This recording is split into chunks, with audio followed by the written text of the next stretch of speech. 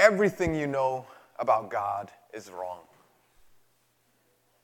Everything you know about God is wrong. When we think of God and we think of relationship with God, many times we think of how to behave and how to act. In fact, the number one response that I get when I ask a question like, hey, how do you know you're going to go to heaven? People will say, well, I'm a pretty good person. People who profess to be Christians say this. People who don't profess to be Christians say this. The answer always rests in what we do. And yet that is the absolute opposite of what Jesus speaks about. Today we're going to talk about a topic that's so important. We're going to talk about what does it mean to be a follower of Christ? What does it mean to be a Christ follower? Now, this has powerful implications in every area of life. It has powerful implications in your marriage. Because if you're in a marriage, then your relationship with your spouse will be deeply affected by your relationship with Christ. It has a powerful effect in your job because your relationship with your coworkers will be deeply affected by your relationship with Christ. You see, Jesus affects every area of your life. But we have to start in this place where everything we think we know about God is wrong. So, where we pick up our text, it's going to be found in Matthew chapter 7. It's at the tail end of the Sermon on the Mount. Jesus is speaking to people who are following him, mostly believers, disciples. And he's talking to them about kingdom ethics and relationship with him. It's powerful. Then he says one of the most controversial and scariest, if you're in Christ, this should scare you. If you call yourself a Christ follower, the words that I'm about to say should shock and really startle you. So we're going to pick up from Matthew chapter 7. We're going to read from two verses that I think can change your life. So, are you ready? All right, this is going to be fun. So would you stand with me as we read God's word?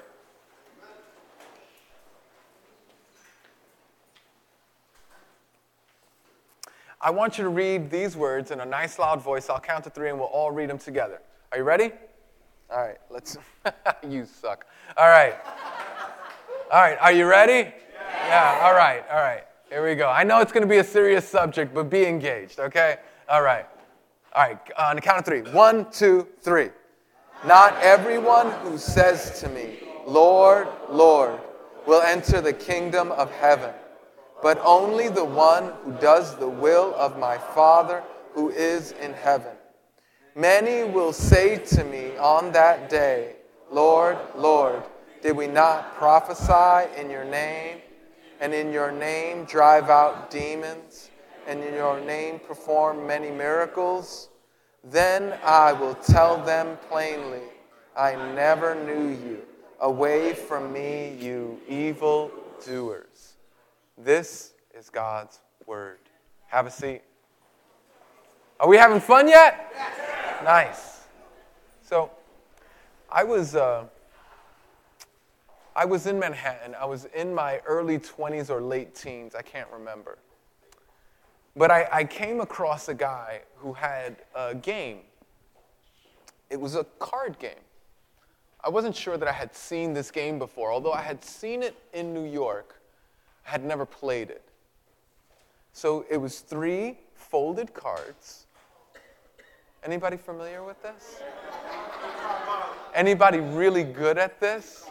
Yeah, there's a few of you who took my money. All right, so he started to plus the thing. Now, here's the thing. In order for this to be effective, in order for this game to work, you needed people, like 2 or 3 people, who would pretend to be players who would win and who would lose in order for you to get sort of sucked in. Well, I got sucked in, right? And so I'm like there, and it's like, oh. And then the lady picked the wrong card, and I was like, no way, it's in the middle. And sure enough, it was in the middle. She lost her money. Did it again. Oh, no, it's on the side. And she picked the middle. I was like, no. And so I kept on picking in my mind. And he goes, hey, you want to play? And I said, sure. Because I thought that I had known everything that I needed to succeed in the game. I thought that all the information that I had was correct information, and what I didn't know is that I was being deceived. Not only was I being deceived by the people around me, I was being deceived by myself, because anybody knows that you can't play another man at his own game, especially when it comes to cards. When it's their game, they have control of the deck. They have control of the cards. They have control of the outcome. You are just a bystander. Well, I hadn't learned that lesson deeply yet until they took my money.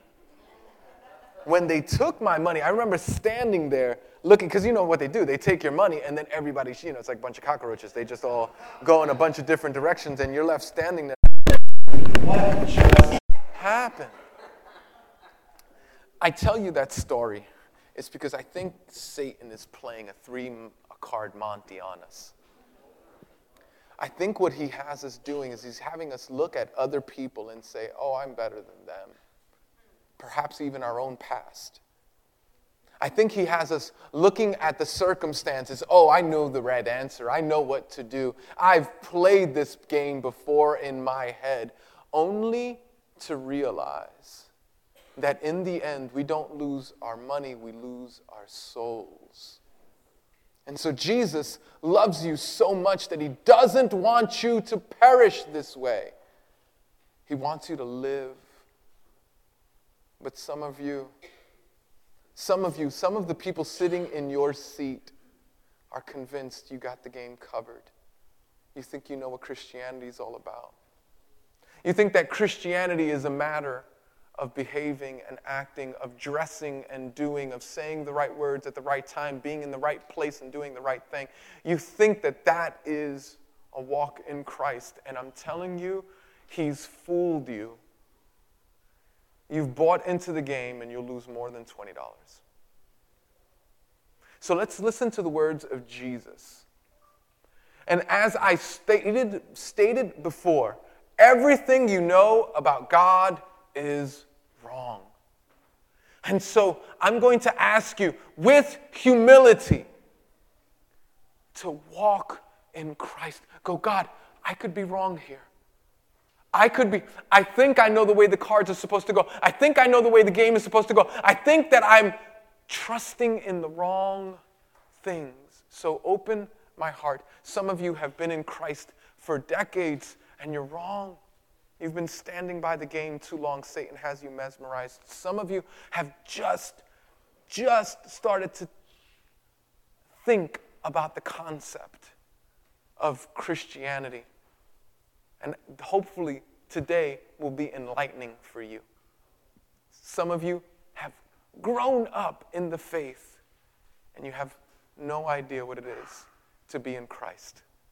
So let's look.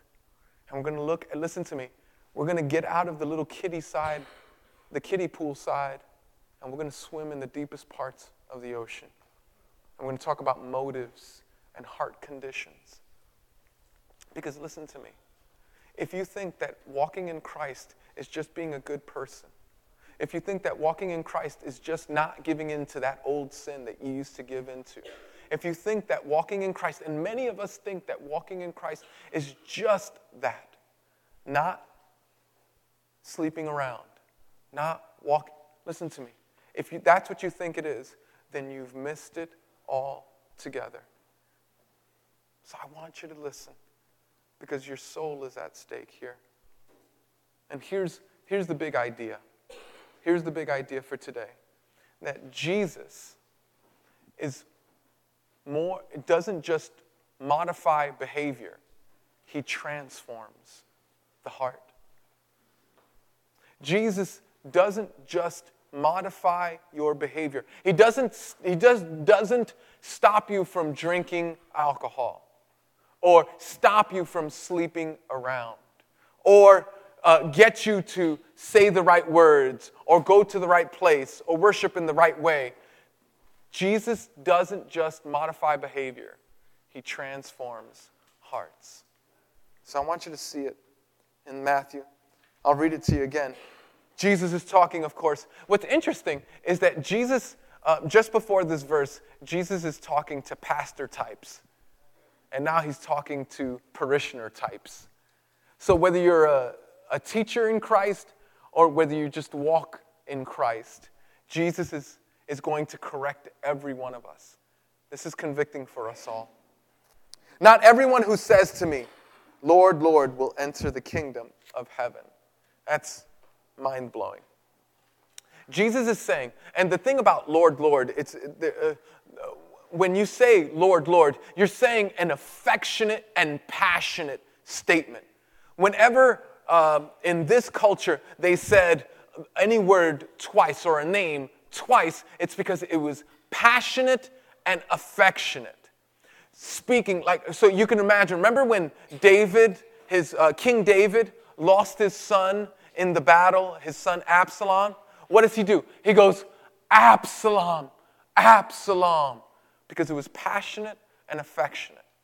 When Jesus is speaking to Martha, what does he go? Martha is doing a bunch of activities, and Mary is doing what's best, and Jesus goes to Martha. He goes, Martha, Martha, because it's passionate and affectionate. Jesus is saying that there are some who are going to come with the right words, knowing the right statements, knowing the Christianese. They're going to say, Lord, Lord. And Jesus says, not everyone who says to me, Lord, Lord, will enter the kingdom of heaven. Then he says two things. But only the one who does the will of my Father who is in heaven. Now, here's the thing with that statement. At this point, that reinforces what you believe about Christianity. You go, oh, Christianity is a doing business.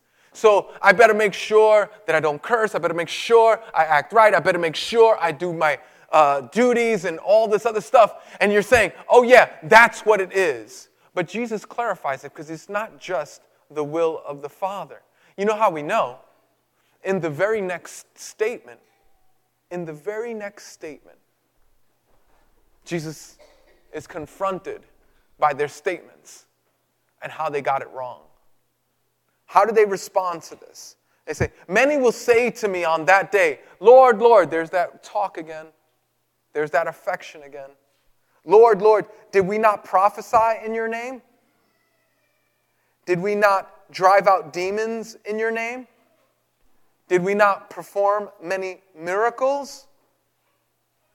See, Jesus is not about modifying behavior, but transforming hearts. It's possible, listen to me, it's possible to do good things with evil intentions. It's possible to, listen to me, it's possible to be generous to somebody in sin. It's possible to forgive a spouse in sin. Why? Why? Because our hearts are desperately wicked. Our hearts will continue to fortify themselves. Our hearts will continue to go back to our true gods that we really love and worship. See, there are gods that compete for our affection. And many times, rather than running to Jesus, we run to those gods for strength and courage and comfort and approval.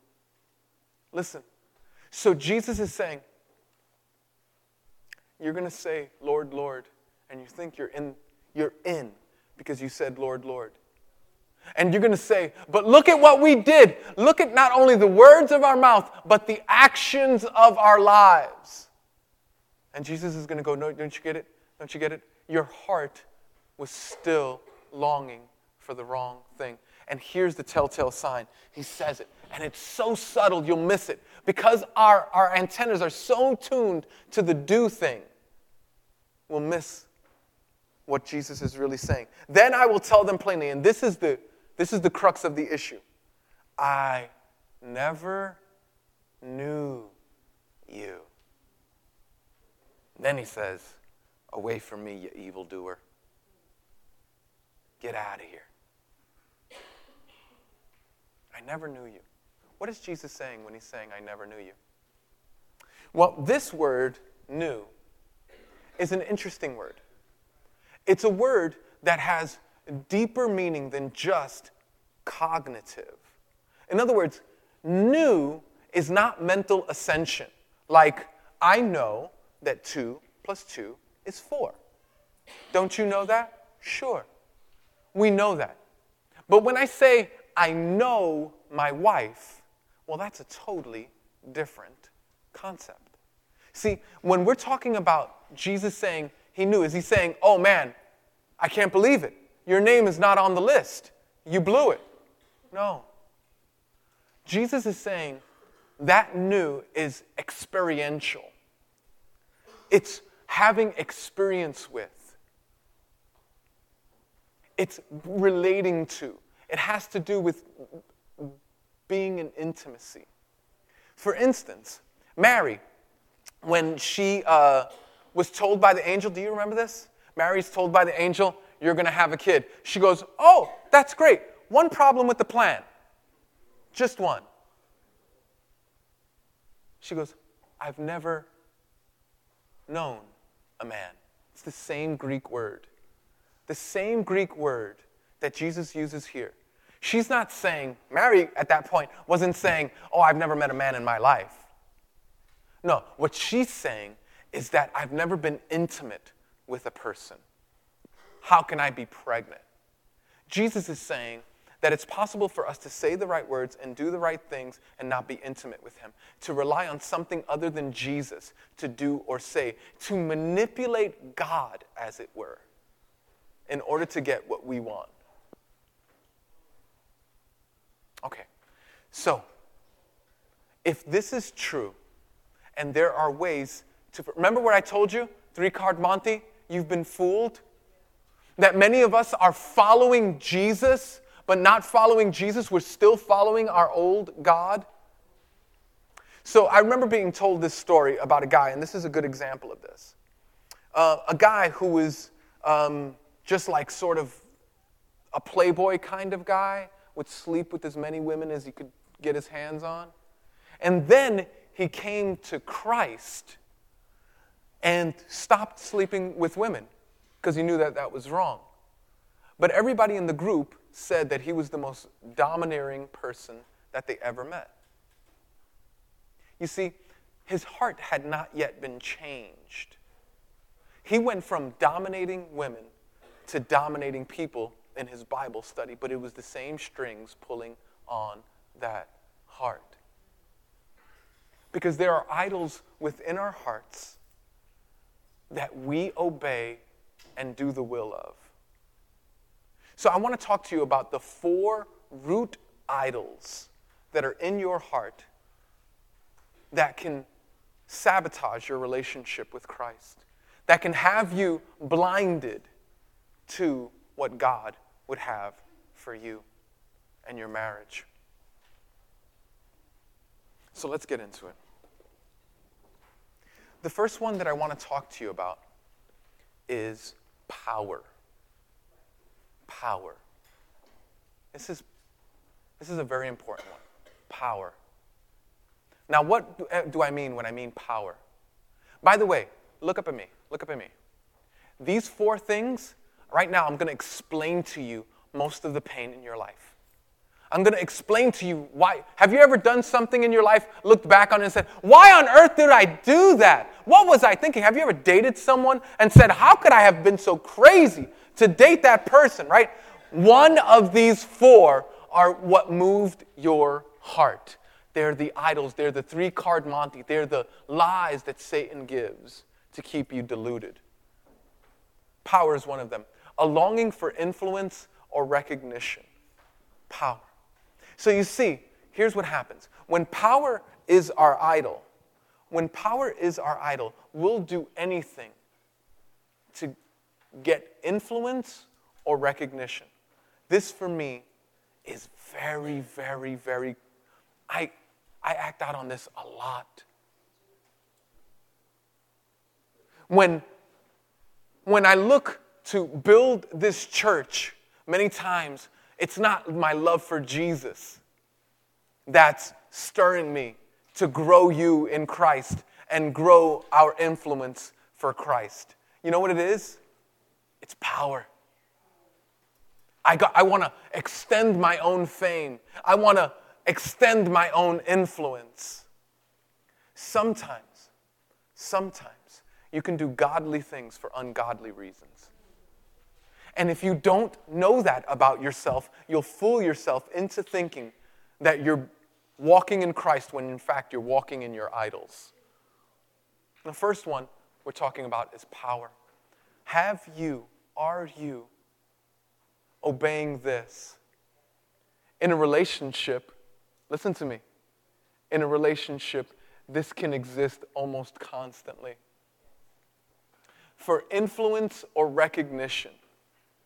So, say for instance, you clean the dishes, and right, you haven't cleaned the dishes in forever, and usually your spouse cleans the dishes, and you're in the relationship, and you'll go throughout the day, and the dishes are done, and you go, and you'll say something like this: "Didn't you even notice that I cleaned the dishes? I was exhausted when I came home. And didn't you realize how hard I worked on that?" What are you doing? You're trying to claim power. You're trying to gain acclaim. You're trying to gain influence or recognition. Not because you didn't do it because, man, I want to serve my spouse. I want to love my spouse. Not because of that, but because you wanted recognition. Do you see how evil that is? Do you see how you're just using the washing the dishes as a means to get what you want rather than loving Jesus? You see, because when you wash the dishes and you do it for Jesus' sake, then if they notice or don't notice, who cares? Because you didn't do it for them, you did it for Jesus. And Jesus gave you all the joy in the world. So the fact that they didn't notice makes no difference to you because it was in Christ, it's Christ's name that you did it. Does that make sense? You see, it's possible. It's possible to think that we're living in Christ, but not effective. Not really. The next idol we'll look at, and this is a big one, it's control. Write that down. A longing to have everything go according to, somebody say the next word. My plan. All right, let's say this. Let's read this together. Control. A longing to have everything go according to my plan. Can I tell you that if the law would allow most people, I would say most divorces happen because of this. That this should be, you know how people have to write a reason for the divorce? And, people have to write, things like irreconcilable differences or something like that. Yeah. No, let me tell you what the real reason is. A longing to have everything go according to my plan. The next time you get into a fight, ask yourself, how is control playing a part? The next time you get into an argument with your spouse, ask yourself, how is control playing a part in that fight? We don't want to admit it. The reason we don't want to admit it is because we think we're being righteous. But I'm being righteous. I'm being good. And the reason I'm fighting is because she's being disrespectful, or he's trying to take advantage of me, or she's not listening, or he's not caring, or something like that. But the fact is that you're running not to Jesus. You're running to your idol, control. And control is pulling the strings in your life. Have you ever lost your mind when things didn't go your way? I mean, have you ever really lost your mind when things didn't go your way? It's just like a week ago. Let me tell you something. This is so easy for me to fall into. It's so easy for me to fall into. I have to constantly check myself for this. Here's what will happen.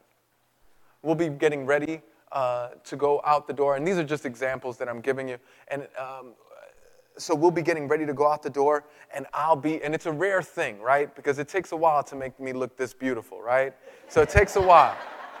So I'm getting ready to get out the door, and I'm on time, and I'm ready. They're not waiting for me. It's like the opposite. It's like the reverse universe, right? I have 3 girls waiting for me downstairs, and I'm upstairs making sure that every strand of hair is blocking my bald spots and all that. And so that's usually the way it happens. But let it be reversed. Let it be reversed. I'm waiting for them. You know what? You guys are just inconsiderate. Not only are you inconsiderate, you're being disobedient. I'll use Christian talk. You guys are not only inconsiderate and disobedient, you're being rebellious because you know that we're supposed to leave by a particular time, and we're not. And I'm getting more fumed, and I'm getting more amped up, and you know why? Because someone's plucking at my idol. Because someone is stirring up my real God, control. Hey, I'm a mess. What about you? Where does control work in your life? When things don't go your way, is that when you lose? Let me ask you something. When things don't go your way, now here's an opportunity. We have an opportunity to do one of 3 things. One is that we can outwardly explode. We can go, you dirty, how could you? You better get in line. Threaten. We could say, hey, if you don't do this, I'll take your allowance from you. If we don't do this, I'll deny you something. We can lash out. We can do a million different things to gain our control. Or we can stew in it because we're going to be in control. And we're going to stand and we're just not going to talk about it. But don't worry, try to talk to us in the car. We're not talking much. Hey, honey, what do you think about meeting with the Rodriguezes? Oh, man. Yep, I guess so. Yeah, what do you think we should talk about when we get there? I don't know. Because I'm in control. I'm still controlling the situation. I am communicating to the person. I want them to feel badly. But now I want them to figure it out. I'm still in control. That's 2 ways. We can lash out or we can hold it in. The third way is to go, Jesus, I can't believe how not in control I am. But it's a comfort to me to know that you are in control. That you, in fact, this is a surprise to me. This is not a surprise to you. And so, Lord, would you continually have me rest in you? Would you continually have me trust that you know what's best, even though I've already told them, they already know. Me saying it again is not going to help. I'm going to trust in you. See, either Jesus will have the power or you will have the power. Either Jesus will have control or you will have the control. But if you live your life for these 2 idols, thinking that you're walking in Christ, you will not do well. Third idol of our heart is comfort. This is a big deal. A longing for pleasure. Comfort. When this is our God and Jesus is not, we will, listen to me, we will vilify anyone or anything. We'll quit jobs. We'll break off relationships. We'll do whatever it takes when comfort is our God, a longing for pleasure. So here's how this works. So you've been in Christ or you've been coming to church for 3 months or 3 years. And what happens? Something doesn't go your way and you're stressed. And another thing doesn't go your way and you're stressed. And someone cursed you out and someone didn't give you and then you didn't get the job and then you got fired from the job you did get. And all this other stuff. And stress is building up. And then you go, I can't take this anymore. I need to find comfort. You ever wonder why people who are in a 12-step program, have you ever wondered why you see people with 13 years go out and use again? It's because their God was comfort the whole time and they never addressed it. The reason that they relapse is because in the end, they would go back to worshiping their God. Take the stress from me. Give me pleasure. I want not to be in this situation. So they'll relapse. They'll be in front of a TV screen or a computer screen and watch horrible things.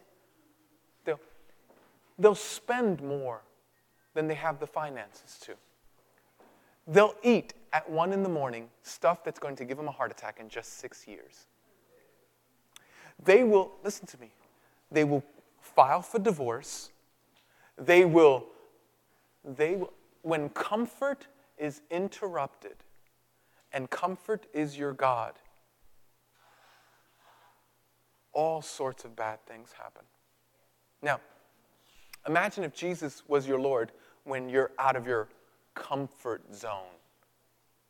What happens if Jesus is Lord? Let me tell you what the response is. Sometimes the response is tears. God, I'm so tired. I still, it still happens sometimes.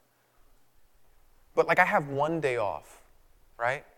And so when anything comes in to ruin my day off, what I mean by ruin my day off is like my wife will go, the car needs to be fixed, or, we need to go shopping, or, just something that's other than what I go, I don't want to go shopping, or, something like that. But beyond that, I get really, really angry. You know why? Because I don't believe that Christ could give me the comfort and the rest that I need in the time that I have. And I need to. And someone else is taking what I need to do. You see, when comfort is our God, rather than running to Jesus, we get angry, we blow a stack, we lose our cool. When comfort is our God. So what happens if Jesus is our God and our comfort is threatened? What do? Well, here's what we do. We go, God, this is the truth about me. Right now, I just want to sit on the couch and read a book. But that opportunity is not open to me. Would you be a comfort to me? Would you comfort me as I drive? Would you comfort me as I'm in traffic? Would you comfort me as I'm on long lines and waiting for other people? Would you comfort me as I have to give forgiveness throughout the day to people that I love? Would you give me comfort? You see? But when comfort's our God, all we can do is blow up. All we can do is blow up. Fourthly, approval. This is a big one. Approval. A longing to be accepted and desired. Women, some of you have slept with men that you have no business sleeping with, and all you were looking for is longing to be accepted or desired. Men, some of you are still paying off a card for spending more money on a girl that is not even around anymore. Like she's on her 4th boyfriend after you. But you're still paying off the card. You know why? Because you wanted approval. See, listen. When Jesus is your God, when Jesus is your God, you don't stay in unhealthy relationships because you need to be loved. You know why? You're already loved. Listen, you're loved to your toes to the highest heavens. You're loved down deep. You're loved well. When approval is your God, then you've got to get it from everyone and everything. You got to get it from work. You got to get it from your spouse. You got to get it from your kids. You have to get it from everything else. You know what you have to do? You have to spend 3 hours on Facebook counting your likes. You have to find out. You have to switch on to your Twitter over and over to see who has retweeted you.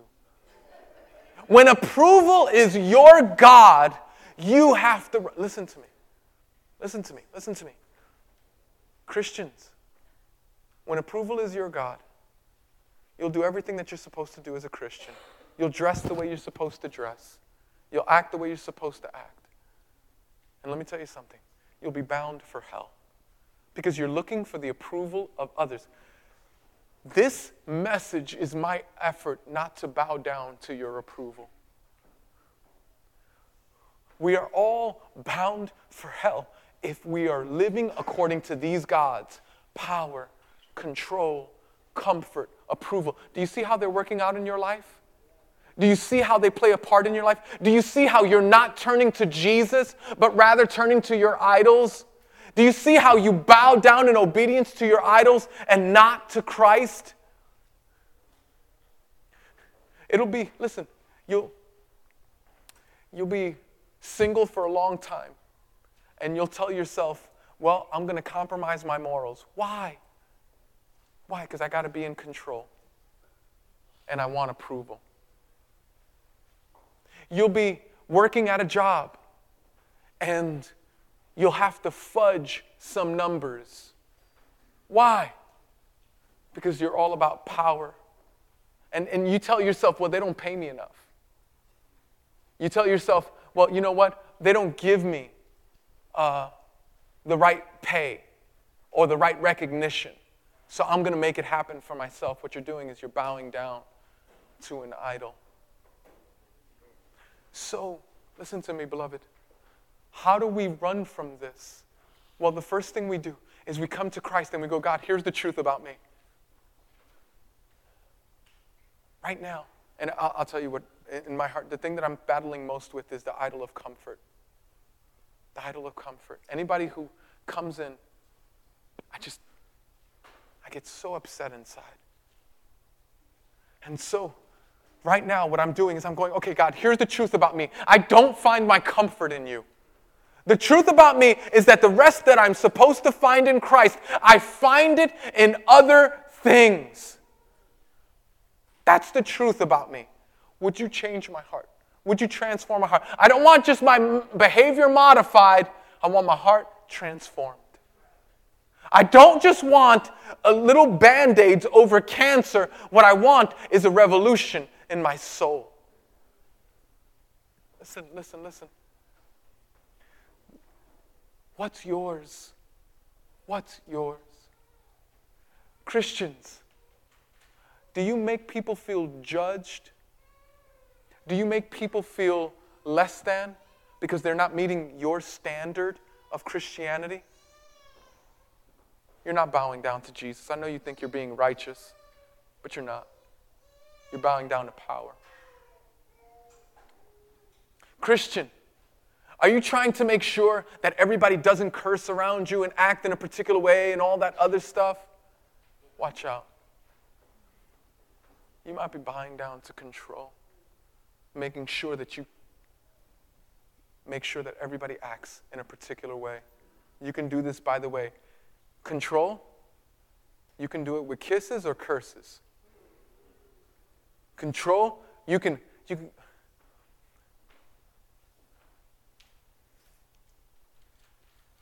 I want to be helpful to you. And the examples that I give, I want them to be meaningful to you. But it's possible to manipulate your spouse with kindness and be bowing down. You think it's just good marriage principles. And what you're doing is you're bowing down to control. Is it comfort? Is it approval? So, what are we going to do? Here's what we're going to do. We're going to close. But we're going to examine ourselves. And the lights don't have to be dimmed. And the music doesn't have to play. We're going to examine ourselves. We're going to examine ourselves to see how we fall into these idols. And then we're going to go to Jesus. So we're going to tell him the truth. Just like I told you with the comfort. If yours is control, if yours is power, if yours is approval, I don't care. If it's control or comfort or approval or power, listen, I don't care which one it is. But what I do want you to do is I want you to take a minute, number one, to confess it. No excuses. God, I know before the reason that I said that I yelled at them is because they disrespected me for the last time. But the fact is, I want to control them. And I could have just as easily told them, I could have done it in a healthy way. I could have said, hey, listen, I'm not participating in this. I'm not going to, if you don't do what I've asked you to do, then I'm putting up healthy boundaries. Is it control? Is it approval? Is it power? Is it comfort?